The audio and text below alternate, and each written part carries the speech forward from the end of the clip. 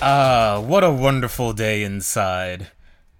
You know, it actually is getting dangerous out there. Like, I walked outside and someone had thrown some kind of like white disco ball up. I think it's dangerous. Like, you can't stare at it too long without like feeling bad. At 7 p.m., like exactly at 7 p.m. in my neighborhood every night for the last several weeks, um, someone has a tuba in my building and has just been like fucking blasting the thing, not even trying to play any music, just until for like 5 minutes or so, like a church bell, like some horrible fucking church bell. Does he know that at some point between August and mid 2021, when people can stand near each other again, someone is going to beat him to death with a baseball bat? Is he just It might aware be of his me. future, like, encroaching on him like that? Well, here's the thing: is that it started with him, right? And now at 7, inspired by this dumbass, I guess. Just everyone, I don't know if it's this building or the neighborhood in general, but people just start fucking hooting out the window. And I don't it's actually fascinating because most of the residents of my building are like middle-aged or older people or whatever, and it's just really interesting watching them having regressed to, you know, primates. It almost makes me wish that it was like I lived in an area that was purely reactionary boomers, like people just who refused to acknowledge this was happening. Because then at 7 p.m., I wouldn't get this half-assed world building element. It's I'm trying to understand, like I kind of understand the reason behind it, but I feel like I'm missing a step here. The reasoning behind it, I mean, it's easier than rioting. You can do it from Yeah, I more than guess 6 feet apart. most of them are like too old or frail or unmotivated to riot, which I guess that's good for me at the very least, because I am too old, too frail, and too unmotivated to riot. Certainly, Oh, that's how you feel? I don't know. I'm 2 years older, and I'm I in feel good like I'm in, company. like, the prime rioting bracket. Like, I've got a riot mentality. I have various objects just lying about. I don't know why. Is this stuff even legal? Like, I don't know if I'm supposed to have some of this stuff in here. It's very... I It's honestly my, don't like... feel like samurai swords are the most riot friendly of weapons. Just they're just too precise. I mean, it's off mood, sure, but I don't know. Maybe it's like prog rock. Pulling in elements from other fucking genres. Oh, sure, I get that. I'm just thinking about like practicality here. That's a point, and I guess rioting isn't more inherently kind of a punk rock thing. Yeah. What I'm thinking is just like a big fucking piece of plywood, right? It's easier to apply force with that to multiple, people or objects than it is with a katana, right? A katana, you sort of need to know how to use it, and your average rioter is not trained in combat, right? So I guess like But if wouldn't you it be were, great to watch? Like, wouldn't you really enjoy that? that's what the Boxer Rebellion was, right? Oh man, I'm sure Just a there'll bunch be of some. people rioting who are trained to riot. Oh, that fucking great. I'm sure there'll be some good media all about this, but that's not what I'm really interested in. I'm interested in what the really like shitball sitcom episodes, like just all the wannabe bottle episodes that come out of Oh, recreating God. this moment. Yeah, I'm not excited for. I'm wondering what kind of shitty music we've already gotten some shitty music, just like celebrities singing Imagine or whatever. It's boring. I'm wondering like if Wait, there's wait, any wait. interesting Imagine was a lot of shitty music. things. I don't know if it was boring. Like, I haven't had a resentful laugh that pure since a Bush family member died. When was? Oh yeah, right. HW. Yeah, I forgot about that. Um, I don't know. After like the sixth one did it, the novelty wore off. I don't know, man. I think there's a big one down the pipeline in about 10 years, and I don't know what shape I'll in. I have to try to keep in shape so I can still do a backflip when Bush Jr. dies. I By the way, to my awareness, there's about 300 of you, and statistically, some of you are conservatives. I kind of want to know what the listening experience is like, because I know it's only 4% of content on this podcast that's like this. Do you just, like, hum and just scroll forward until you hear the word isekai, or... It's a fun thought for me. It's a fun thought. But speaking of punk rock applications of things, both of the shows we're doing today have a very chaotic wavelength. Oddly, it was interesting and fortuitous, right? That we were watching one show and then decided to check out the other because they have a decent amount in common. Oddly, no, like in a way that's slightly hard to describe, but we'll get there. The first show is a show that everyone knows.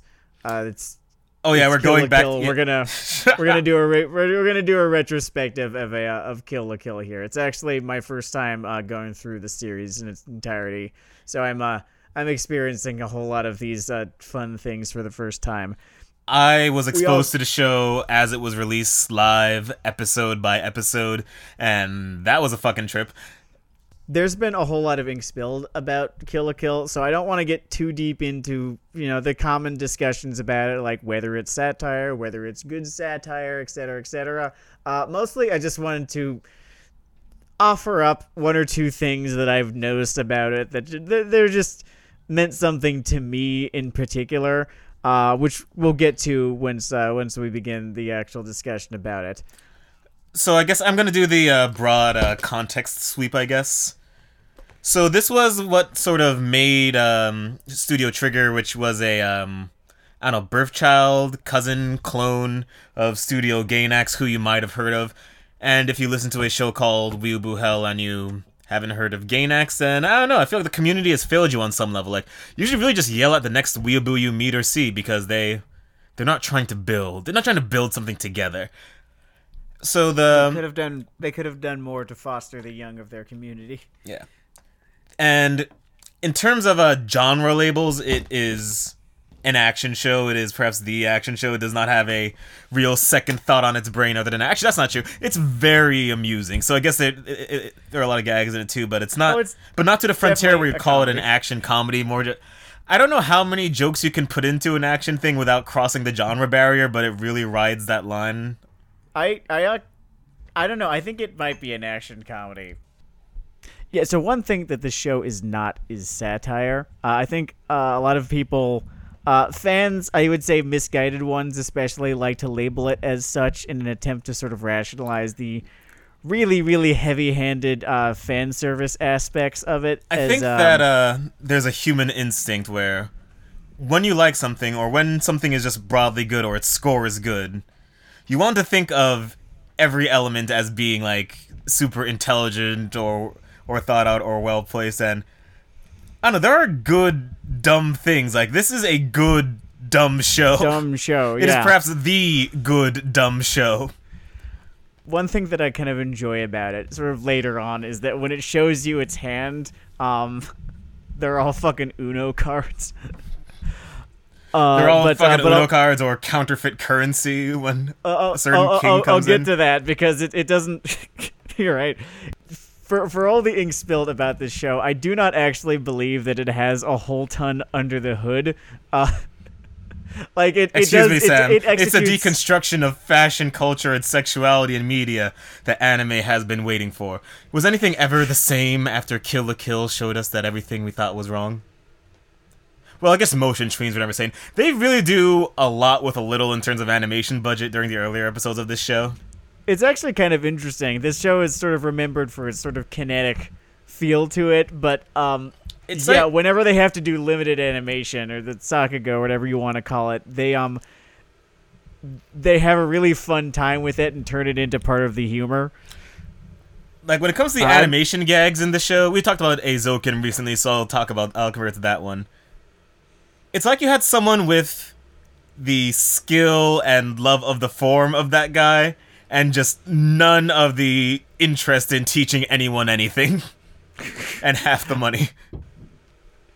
Yeah, about. When the resident psycho for hire comes in, they just slowly tween their thin smile across their face, and it's fucking hilarious. I'm a really big fan of how So this is actually the first thing that I wanted to get to about Kill la Kill, because it is I think my favorite element of the whole thing is I don't have a word for it. It's not like an established trope or anything, but it's something that I've really only seen in this show, which is this the occurrence of a bunch of identical minions showing up out of nowhere. Oh, dude, the fucking copy-paste Minion Legion. The copy-paste Minion Legion. They're like everyone it's the best has running a gag personalized putty patrol, and it's fucking great. I guess I should talk about the settings. The setting in this is... I could almost call it a high school, and it's the only thing I can see why people almost approach the label satire. Once again, it's not.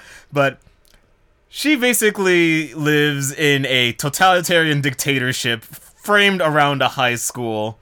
It's interesting because it's very silly and very, like anime and such. So you sort of give it a pass, right?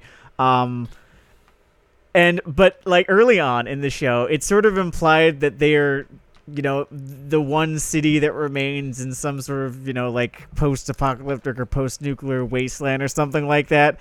And then like halfway through the show, it's just there are other places. They're weird, but not as weird. There are other places. The world seems to be normal. Maybe it's a little bit in the future or something. I don't know. Yeah, these people are just real goddamn weird. Which is... They have this weird school thing or something. I don't know. They built this weird tiered society around it. It's not a popular vacation destination. Anyway, the club presidents or high achievers all get clothes that give them fucking superpowers. There's a whole longer-winded explanation you can go through. But what it amounts to is a frame for... on it, in fact. They do. But there is... It's a frame for gags and violence. Yeah, this does feel... I know that they weren't, right? Because animation requires a pipeline or something like that. But this did actually feel quite a bit like a show in which they were sort of writing by the seat of their pants. Maybe they were, and they just decided to animate the results of it. Yeah, and I guess the reason I was drawn to the punk thing, other than the fact that we had that whole poster frog joke last episode, is just... This show is basically like motion... 3 Chords and the Truth? This is like Motion Tweens and the Truth. Or just Motion Tweens, fan service, and violence. They have three things on their mind. I'm actually kind of surprised that I'm not more turned off by the fan service than I am, like, given my predilections. Like, if you've been listening, you know how I am with that sort of thing, right? I think it's the fact that the art style and animation are as goofy as they are. I've been trying to put my finger on why it doesn't particularly bother me, and I think that probably has something to do with it. If I could put my theory towards it, because I live in your fucking head... I think there are a few things. First off, there's just a lot happening visually at any given point, so you're almost pulled along to the next thing before the okay, they're at it again kind of thing can set in too deeply. That's true. The second thing is that in the 1 or 2 themes that it pretends to chase, it at least is a surface level topic, so feels maybe less random than it might. Yeah, that could very well be. They it's not as gratuitous as it is in some series, and definitely in the series that we're going to talk about later today. I also think that there is definitely something to be said that a lot of the times over sex stuff, like, it's trying to make up for shortfalls in something, whereas here I think it's more of just a unnecessary addendum to something that was working, which is better than just trying to support a faulty structure with it, if that makes sense. Yeah, I get that. Yeah, it's not trying to paint over like a fucking fist-sized dent in the wall with just a poster of someone's ass, in essence.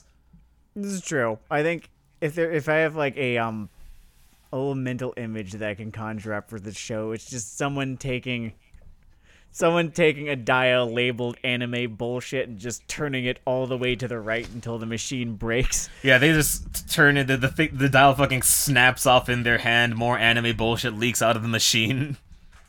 There is one thing about this that I kind of couldn't overlook, though, is that in the first these jokes kind of disappear pretty quickly, but in the first couple of episodes, there's just a whole lot of jokes about sexual assault that there was really no plastering over them or really any sort of.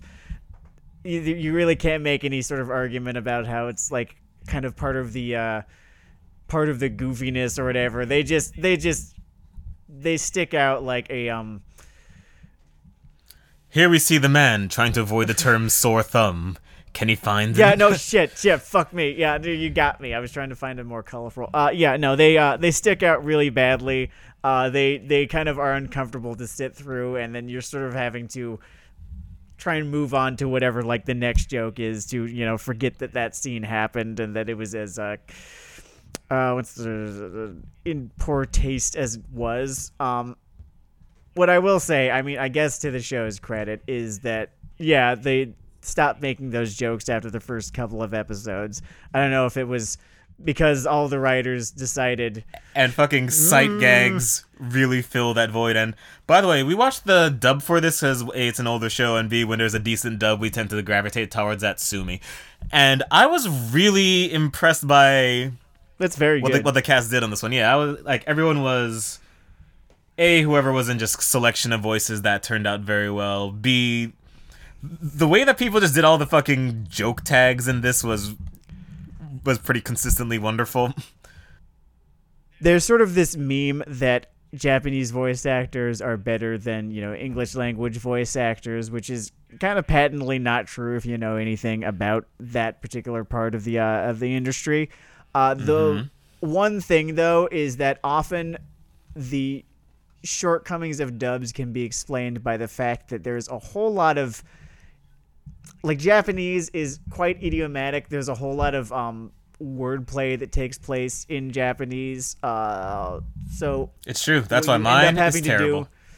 Is you have to adapt, you know, Japanese puns or, you know, Japanese idioms or, you know, Japanese wordplay, that sort of thing, into English, and it'll never not feel awkward because Japanese is just not structured the way that English is. So a lot of the time you get dubs that feel, you know, that sort of, you know, awkward or stunted, or you have people reacting to things in a way that people don't react to things. Yeah, dubs can sometimes feel like they were translated by an alien for a different species of alien. I think one of the strengths that this dub had or has, I think, is the fact that I do feel as though the writing team for Kill la Kill loves cocaine. No, they I think they made the jokes just a little bit more universal. I don't know. Maybe I'm not giving the dub team as much credit as I should, because it really is fantastic. True. Localization is a cold gray hell from which you emerge with a long beard and a resentment to cuts to the WH. Wait, was I talking about the other thing again? Whatever. And sorry, it's on my mind. I don't see how it could not be. That's fair. But yeah, when it comes to how this is localized, that's interesting. I almost want to revisit the fucking pirated sub I originally experienced this shit with and see, like, how much stuff was, like, slotted in with something that was maybe more understandable on a local level. I know that they do a whole lot to sort of have characters speak the way that people do quite a bit of the time, especially with Ryuka. Ryuka's voice actress and, you know, whoever you know, wrote the lines for her in English, it did a very, very good job of making her seem more like a teenager, less like a not an anime teenager, but like a dubbed anime teenager. Oh, just the weird 30-year-old drawl everyone has. Like that, and also, I don't know. It's talking about dubs can be kind of weird because there's a whole lot of, it's like a moving target sometimes, because every one of them seems to have its own sort of thing that is awkward about it. I remember ages ago watching When the World Was Young. I think it was like Aoyori Yoshi or something like that, and just for whatever fucking reason, that just still fucking escapes me. The dub decided, or the English line producers decided everyone was still going to refer to everyone else using Japanese honorifics. And Oh it was boy, that sounds like it might loop horribly awkward. all the way back to an entertaining experience. That No, you species just of felt fuck up might secondhand really embarrassment. might And, like, these really are add not- something for me. These were not bad voice actors too, because you had oh god, who was on that dub? For some reason I remember. Yeah, you had like Wendy Lee. She was part of that dub cast. Michelle Ruff. These are good voice actors, right? And then you just have them try to adapt, point for point, the little bits and pieces of Japanese as it is spoken, right? And it just doesn't sound good in English because Japanese syntax and Japanese honorifics and such like that are not meant to be spoken in English. The language was not constructed to be spoken in English. I know that that's obvious, but I guess it has to be said. Speaking of what's universal about some of the humor going on here is I think that's at least. I mean, obviously, anyone who animates for a living is a huge animation nerd, and during some of the fucking physical gags, you can really see some of the Looney Tunes coming through. I remember when Floaty Pink Psycho for Hire winds up in this hallway full of explosives. Nui Harime. Nui Harime. She all but says, what the fucking Daffy Duck thing? Actually, there's more of a Bugs Bunny moment, like, got me this time, Doc. Well, no, it can't be because no one ever gets him. Well, except in Falling Hair. They got him there. And Rabbit Rampage, but that one is, like, not well regarded and is practically non-canon at this point. I think you're thinking of, like, the Hunting trilogy, just the "you're despicable." Yeah, that kind of beat. Although, I don't know. At times, because of all the clown shit going on and the fact that Ryoko is very much not silly in the way that, she is an excellent straight man for all of this. She really comes off as like if Daffy Duck got a push or something. No, yeah, for real. I was about to call her like Daffy Duck in a bikini. And like she's here in a tennis match to the death, shouting, "You're not playing by the rules." The tennis bit. I think that was like the second or third episode or something like that. That was exactly the second episode. The second episode also features a fantastic example of just instant minions, and they all make the exact same noise. If I were to power rank the different club minions, I have to give the number one slot to the fucking marching band. I feel like that was incredible. They look like what like platelets grow up to be in like a fascist country. It's really strange. You've got like fantastic character design, very simple but very effective character design for these characters that have no name, have no personality, basically have no individuality, agency or voice at all. But they're just so fucking entertaining, just doing the things that they are doing. I think it's the way that they draw their eyes for the marching band. I think that was it. I don't know why they just have these beady blank eyes. I don't know why anything about Studio Trigger surprised anyone after this. Like, you can basically plot the quality of the show against the complexity. Inverse relationship. It's like the like every strength and weakness is pretty laid out here. Yeah, the more, and like with with Darling and the Franxx, like the more shit they started pulling out of their hat, as the show went on. Well, actually, no, it was not that the show deteriorated slowly in quality. It was that there was, just sort of a Wile E. Coyote-esque cliff that it fell off of. Yeah, so maybe that's dived off that cliff. It was artful. That was like an Olympic jump. I was fucking impressed with how Darling and the Franxx fell off. I'm not really sure, like, what decision was made, right, with that show that wasn't made with Kill la Kill, right? I'm not. That is a good question. I mean, I guess one Is it thing is is it that that it's a Kill la Kill is collaboration, so there were some people without the signature like trigger ADD in the writer's room, and that just threw the balance off. could very well be. The other thing, right? The thing is that Kill la Kill, at about the exact same point in the series, by the way, as with Darling in the Franxx, features a pretty huge ass twist too. Yeah, pretty huge ass turn, I think. And it works out way better. I think for one thing, they go for. I mean, there are familiar elements to it, but it's way less of a retread of that familiar fucking Ava ground. Yeah, I think it just felt very stale in Darling in the Franxx. Like the wool had been pulled over our eyes, and Actually, wait, I'm dancing around something very simple here. Kill la Kill has a really strong sense of identity and direction that you can see from orbit. And Darling of the Franxx just became kind of rudderless. And that, I guess that's a big thing creatively. Like, when you know what you're doing is and why you're doing it, that can be a guiding light. And for some people, that means making it about an evil clothing corporation trying to take over the world. Does it make sense? Is that Not fucking really. Do they understand what they're doing? Totally. And sometimes that's enough. it's easier to have a show be like Gurren Lagann than it is to have a show be like Neon Genesis Evangelion. Maybe that's it. That is a. I think that's a good point. Like, I think while both require immense talent to make an Eva, you would also need a little bit of a big brainedness. Could be.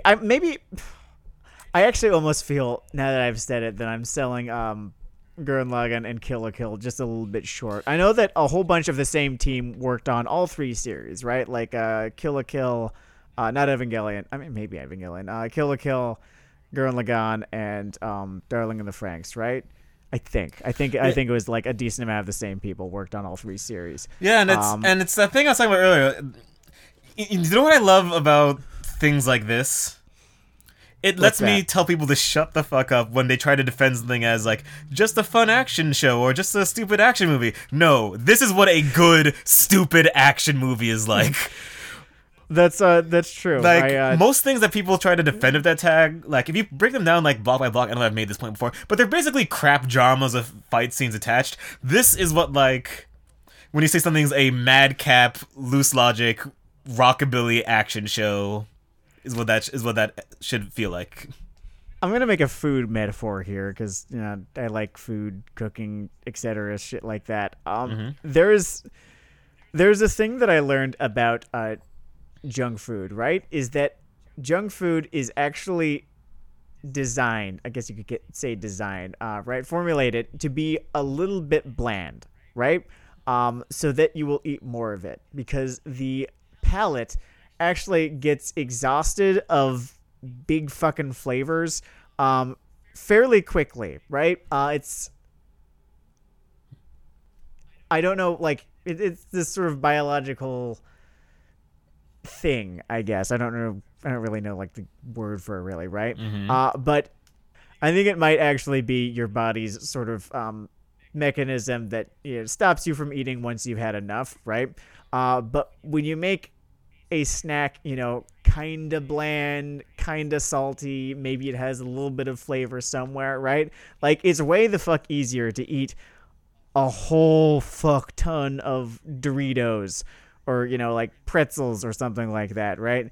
Than it is to eat a whole fuck ton of, I don't know, like chicken tikka masala. Like, yeah, you can eat a bunch of it. I have, but like, you do get full way faster. And I think that is the difference between, the, kind of trash, long-running shonen kind of, I'm just subtweeting Bleach here. I'm just going to say Bleach. It's fucking coming back. Right? Oh, God. It's just, everything old is new again. No, everything new is old. Whatever. However you say that phrase. And then you've got, your shows like this, right? Your chicken tikka masala, which is just dunked in tomato and spice. I don't think this could have sustained more than 26 episodes, and I'm glad that it did not have to. But I think that's Yeah, Kill la Kill that's is sort of my counter the right argument length. to I just want to turn my brain off and enjoy just like, it'll like go on for a million episodes and be exactly the same. I mean, like, I guess I shouldn't be talking because like the quarantine has me fucking playing World of Warcraft again, and no one is more guilty of doing that shit than fucking World of Warcraft. Well, whatever. But- This isn't 1337 hell. It's Weeaboo hell, and I think there's a point you have there about like the whole turn your brain off line. Like, I think during a good dumb thing, you don't even turn your brain off. Your brain is saying, "Holy crap, what am I watching? This is amazing." That's true. I did feel exceptionally engaged by this show the whole time I was watching it. I never once felt as though I was doing that sort of thing where you're just melting into, your seat, kind of dissociating just a little bit, that kind of jazz. Yeah, you start hearing like "Don't Stay, Run Away" in the fucking Mastodon cadence, and you drift into the astral plane. We do a lot of metal here at Weeaboo Hell. So speaking of flying beyond the sun before it was time, I've got an awkward transition for you. The second show that we watched today is one that's currently airing, one that's actually getting just a decent amount of traction in the community that I can tell. Yeah, there is a lot of chatter about this one. I can see how it might have sort of kicked the door in for some people attention-wise. It does a few broad maneuvers. I would compare it somewhat to It Invaded, just a little bit. Not like conceptually or anything, but it's just sort of like on that wavelength, on that level of like sort of has some stuff on its mind, but also you sort of have to take a whole bunch of shit for granted, and you also very much have to ignore some other shit. Actually, It Invaded did not have that problem as much, so maybe this metaphor doesn't actually work, but for some reason it did remind me of It Invaded as being exactly as intelligent as It Invaded was, right? Okay, I think yeah, It Invaded was maybe smarter on the character front than this. Like, maybe same complexity level in terms of like character depth, but maybe a lot more. I don't know, a wider and more original spread of archetypes in It Invaded. Maybe we're just both talking about the fact that they are both sign-in shows. I think that probably has something to do with it. Yeah, there's like a delivery. There's like a delivery method here. There's like a house style. There's a miasma in the air whenever you watch sign. Anyway, it's Gleipnir is the show that we watched. I think there's 3 episodes out right now. We're current, and I had some thoughts about it. I would say mixed bag. Definitely mixed bag. Appreciate the very creative elements of this show, and there are. I guess let me do some fucking broad strokes. This one, okay. I'm gonna. We're 3 episodes of this thing exist as of press time. I'm going to spoil the fuck out of them. If you're convinced you're going to watch this, then I don't know. Pause the episode, return to it later to hear my fucking hot takes. This is a show about a guy who turns into a mascot that a girl can ride inside him like a mech, and it's all an obtuse metaphor for fucking sexual awakening and boning and almost pegging. Like I would almost just a little bit. Yeah, if I were to be full snark mode, I would say it's a show about pegging. I think. Well, here's the thing. This is a show about, and like I'm talking about. I'm peering through all the metaphor here, right? I'm digging through all the metaphor. Beyond this kid can turn into a giant mascot suit with a gun, beyond, his new yandere waifu who can crawl inside of him and make him hit better because he's kind of a puss. Beyond any of that, this is a show about a guy who got caught with an erection. It is a to date a dramatization of standing up in gym class with a boner, and there's a beast inside of you that you can't control. Only it weirdly loses sight of it. It starts out with the beast being more sexually aggressive, and then he's just sort of clumsy in that form, and he needs the girl inside him. I don't know.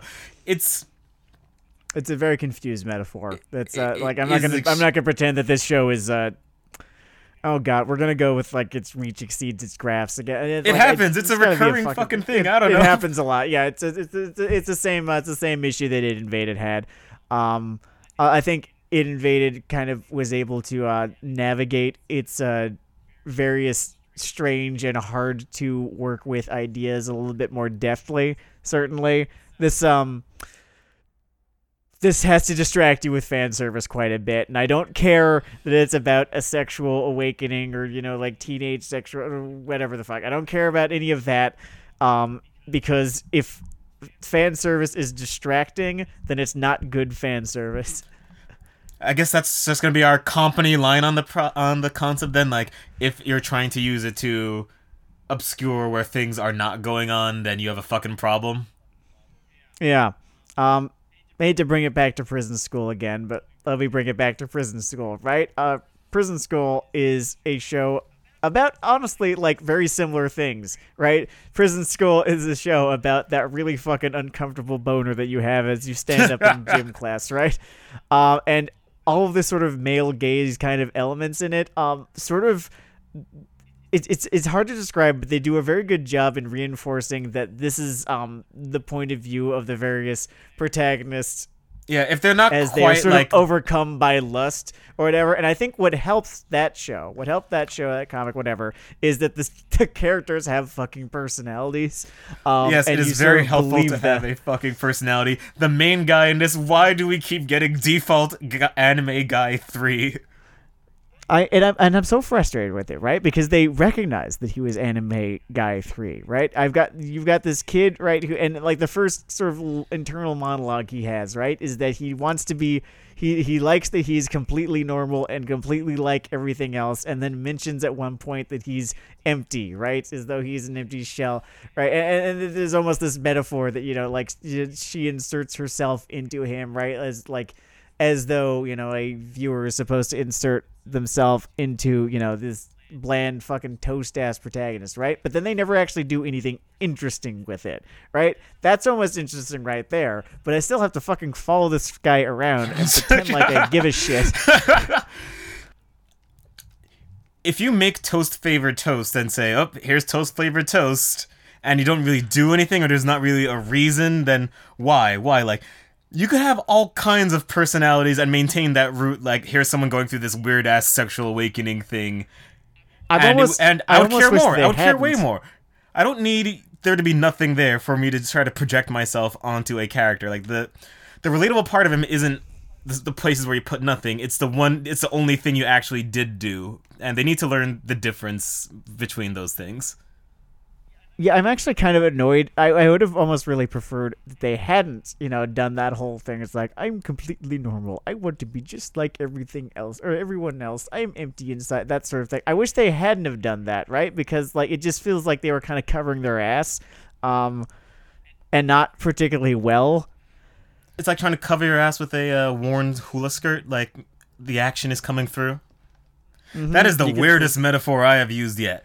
I don't know, You were actually able to come up with one, so you're already, doing way better than I am this evening. I guess when it comes to the whole, I don't know, sexual dialectic in this fucking show, I should mention that there's this whole thing going on where his girlfriend is one of the, not girlfriend, whatever, mech partner.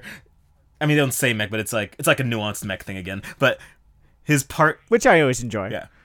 Yeah, and the way they did it was one of the more interesting things. And I do enjoy this aspect of the show. It's very interesting. I mean, I just should note that his mech partner has like that yandere style that they've been throwing around since Mirai Nikki. Well, maybe not quite yandere because she's not murderous except for herself, like she's suicidal. There's some terminology between it, but it's like she's like, I don't know, romanticized love letter to fucking pop culture version of BPD. The character's name is Claire Aoki, and I'm kind of predicting that the anime community is going to end up really liking her a whole lot, more so than I believe she deserves, because I would say that there are a couple different flavors of yandere, right? Mm-hmm. In all of my time watching anime. And, as an expert in the science. The first flavor is the kind who is just really, really wants to fuck the protagonist, like maybe a little bit too much, and they're kind of violent, right? And I don't find that too particularly interesting. That is the flavor that Claire Aoki is, right? Yeah. Then there's the interesting flavor, the one that actually has like some fucking menace to it, right? Like kind of has an ass on it. This is the kind. This is the kind that like wants to slice off your gonads so that she could have them. That's the far more interesting kind. Salient point, Sam. It feels way the fuck less like a fetish than it does like an actual sort of menacing character archetype. Salient point, Sam. Though, if I could make a small correction, the way that they normally execute these, I believe that both usually have an ass on them. But tish. But I didn't. Yeah, if I could just get a whole drum roll on that fucker. And yeah, she does not have that little venomy twist that would endear me more to the use of it, I guess. No, I don't feel like she's actually that dangerous. Like, there's never any sort of sense that, protagonist kid, I don't care what his name is, he sort of has one. I never get the sense that he's in any danger from her. Like, yeah, she puts him in danger, but that's not really what I'm talking about. Yeah, that's fucking fair. I don't know.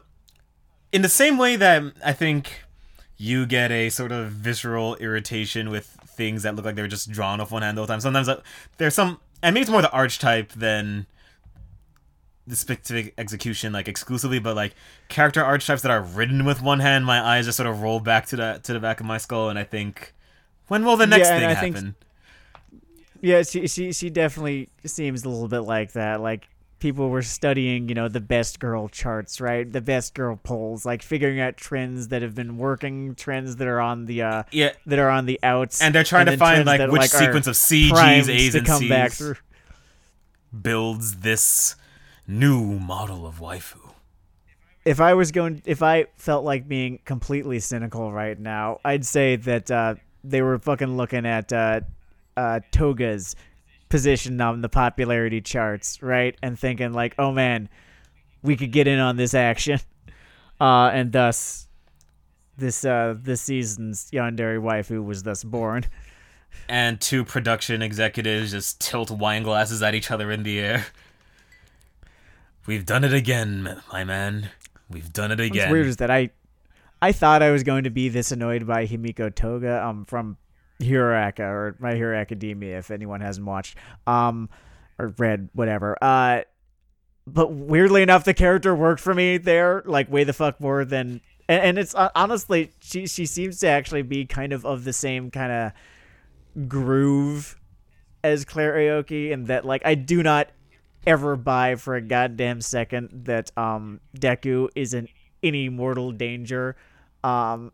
From Himiko Toga, sort of the way that I do not buy that protagonist kid is in any mortal danger from Claire Aoki here, right? But I don't know, and I thought I was gonna be really fucking annoyed by Himiko Toga, but I wasn't. I'm still trying to put my finger on why. Does Toga even have the screen time to really get annoying? Like, one thing is that I think as the duotagonist of this show, Yandere Girl here is really exposed in terms of fucking character depth. Yeah. They're conservative with how they use Toga in that show, for certain. And I think like when she first shows up, right, impersonating, like another character in Hero Aka, like that was an interesting enough way to introduce her character. Wait, hold on. Was that when she first shows up? Did she first show up in the story, or did she first show up impersonating Cammy? Because I cannot remember which arc came first. Oh man, I would have to do a whole Google retread to answer that one.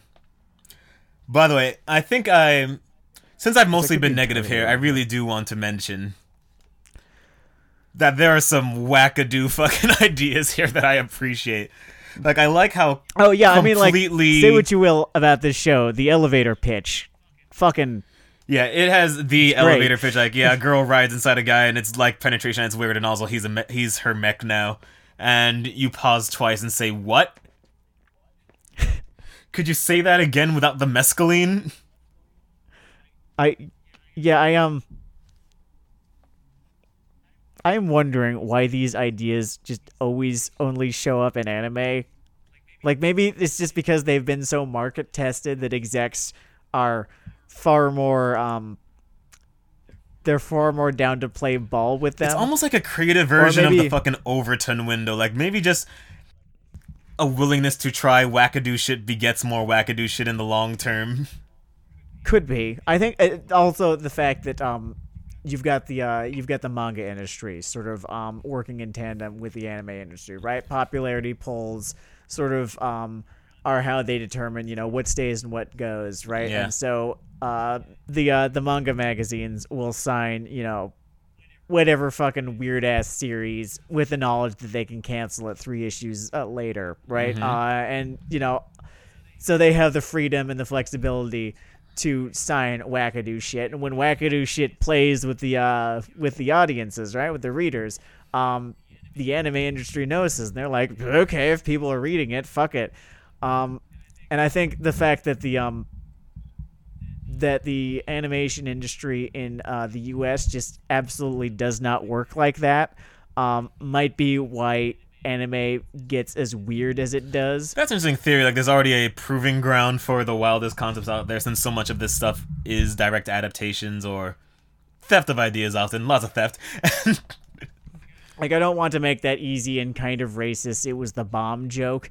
Yeah, how do people I keep do- getting away with that one? In a era where it's theoretically, like, for all the complaining about everyone's getting canceled these days, you can just drop a nuke joke and walk away like nothing happened, and you will still be employed by a Fortune 500 company tomorrow. We are on our like fucking 50th victory lap for World War II, I guess, or like specifically the Pacific War, because we didn't actually win the European War. The Red Army did, but I Wants think that- participation trophy.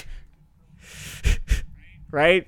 So I think, I don't know, maybe it is just still acceptable because of that or something. I don't know. I don't understand. In all people. fairness, not a whole lot of people in my circle have made the whole oh man, that bomb turned them weird joke recently at the very least. So I don't know. But dude, I heard no, it at fucking work, and like, not like, in one of those isolated lunches, like, bro time. Hey, so who in the office do you want to sexually assault? No, it was like at the desk, just a group of people. To bring it back just a little bit, I think, yeah, it does have a lot to do with the this sort of farm team format of the manga industry. And how it sort of works as such to the anime industry. So there's something to be said for that. It could also be, I don't know enough about the Japanese literary tradition. Like, I've read, enough Haruki Murakami. Whoa. You completely misrepresented yourself when I agreed to start this podcast. You fuck. I mean, my familiarity with the Japanese literary tradition starts with the Osamu Tezuka. That's I go back to like 1953 here. Before that, like I guess I could get around to reading the Tale of Genji or something like that. When you say 1953, you mean like BC, right? Because then you didn't fucking lie to me. I'm sorry that you had to find out this way. But I know. What is interesting is that Haruki Murakami's shit is just as fucking weird as a whole bunch of anime, too. So, I don't know. Maybe there is something to the idea that it has to do with the literary tradition. Or maybe Haruki Murakami's just real goddamn weird. I think the guy might just be a genuine fucking original. He is something else. It's like having a dream about watching hentai. I think that is what Haruki Murakami is like. Would a Haruki Murakami episode break the concept of the show? Whatever, maybe next April Fool's Day. Ooh, I would love to fucking do it. Yeah, okay, yeah, maybe. I would love to do a Haruki Murakami episode. He's not oddly enough, like, as very Japanese as his stuff is, it's oddly not very weeby, if that makes sense. I don't know, like, I don't think like he's ever crossed over to that side, or they've ever crossed over to his side. That's interesting. It's interesting, the little walls that form up. Anyway, another problem with this show is that sometimes it has trouble holding your attention. Like whenever it sort of drifts into some stock things. Like I remember they did the fucking etchy slap gag with a character that I think she becomes important later, but hitherto has done nothing of note. I don't know. The kids that the main protagonist hangs out with in his high school, homeroom, whatever the fuck, for the first, 15 minutes of the show. Statistically speaking, never that important. Christ. Especially in shows such as these that are not just slice of life shows about, like, I don't know, a bunch of fucking assholes in school. They are about, some other weird shit is going on beyond, your mundane high school or whatever, right? So I doubt in a world core.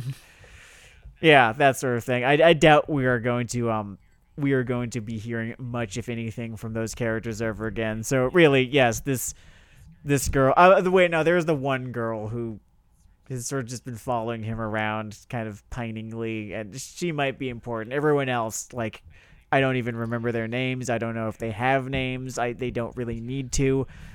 Seem to be there just, to be the homeroom kids, and then one of them showed us her panties. Oh, something I've been trying to. I've been trying to be better at giving things credit in the parts I like when I don't dig the average. But something I love. Yeah, Jesus, I'm actually kind of ripping into this one tonight. That was not my intention to. I kind of liked it. The one thing I really want to point out, the fact that he specifically turns into a fucking mascot. Fucking hilarious. Intentionally hilarious. Oh, it's great. And that's kind of great. Intentionally hilarious and really good. And, like, kind of creepy and sort of, like stands out in the crowd. It gives the whole show a very kind of specific, kind of weird aesthetic to it. That, I don't know, maybe you could compare it to one or two other things, but I do like the sort of, it's cool and it's kind of creepy sort of look that it's got. I'm trying. Also, there's plenty of edge. Edge abounds. Oh yeah, there's a decent amount of edge. They shoot an evil teenage girl point blank in the chest at the end of, was it episode 1 or 2? 2. At the end of episode 2. The one thing. I gotta fucking mention it. Like, y'all are probably getting sick of me doing this at this point, but I have to fucking mention it again. Go! Is that, like, yeah, I think we were talking about it earlier. Just, like, whenever the show seems like it might be losing your attention, they have Claire take her clothes off. And, like, I don't even mean, like, in a sense that, like, oh, we get, like, an upskirt or something. No, I mean, like, she literally takes her clothes off. Basically, I don't know. Yeah, that's a real... Twice an episode. I would call it diegetic fan service. And it's transparent, and we've covered this before, literally on this episode, so I'm not going to go over it too much again. But back in the heady days of Weeaboo Hell, episode 19. Was this 19? Whatever, fuck it. 20 something. I don't know. I just wanted it on the record that I was kind of pissed off. Sam doesn't like to be insulted. He doesn't like it that we're always at it again. Perhaps that we are always at it. Right? Like, are you never not? I'm pretty consistent.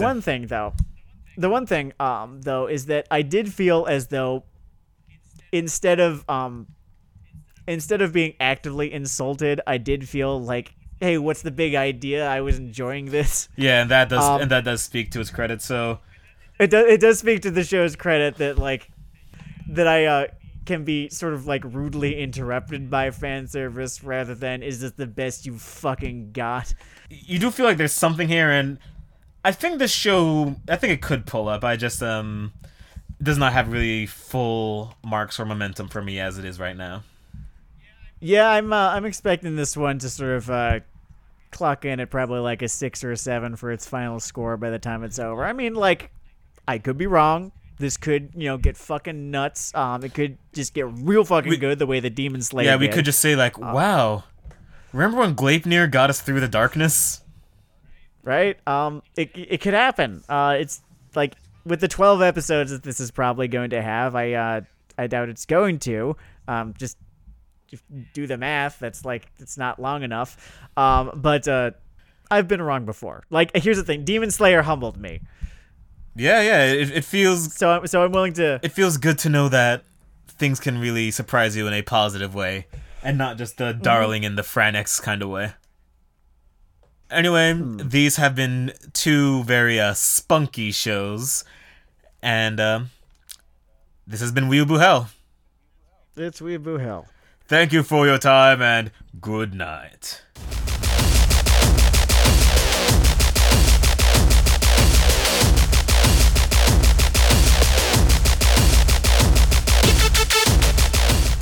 Quick addendum re the title. At one point, a really brash character says, "Shit, I kicked too much loser ass." And that is the best quote I have heard in years.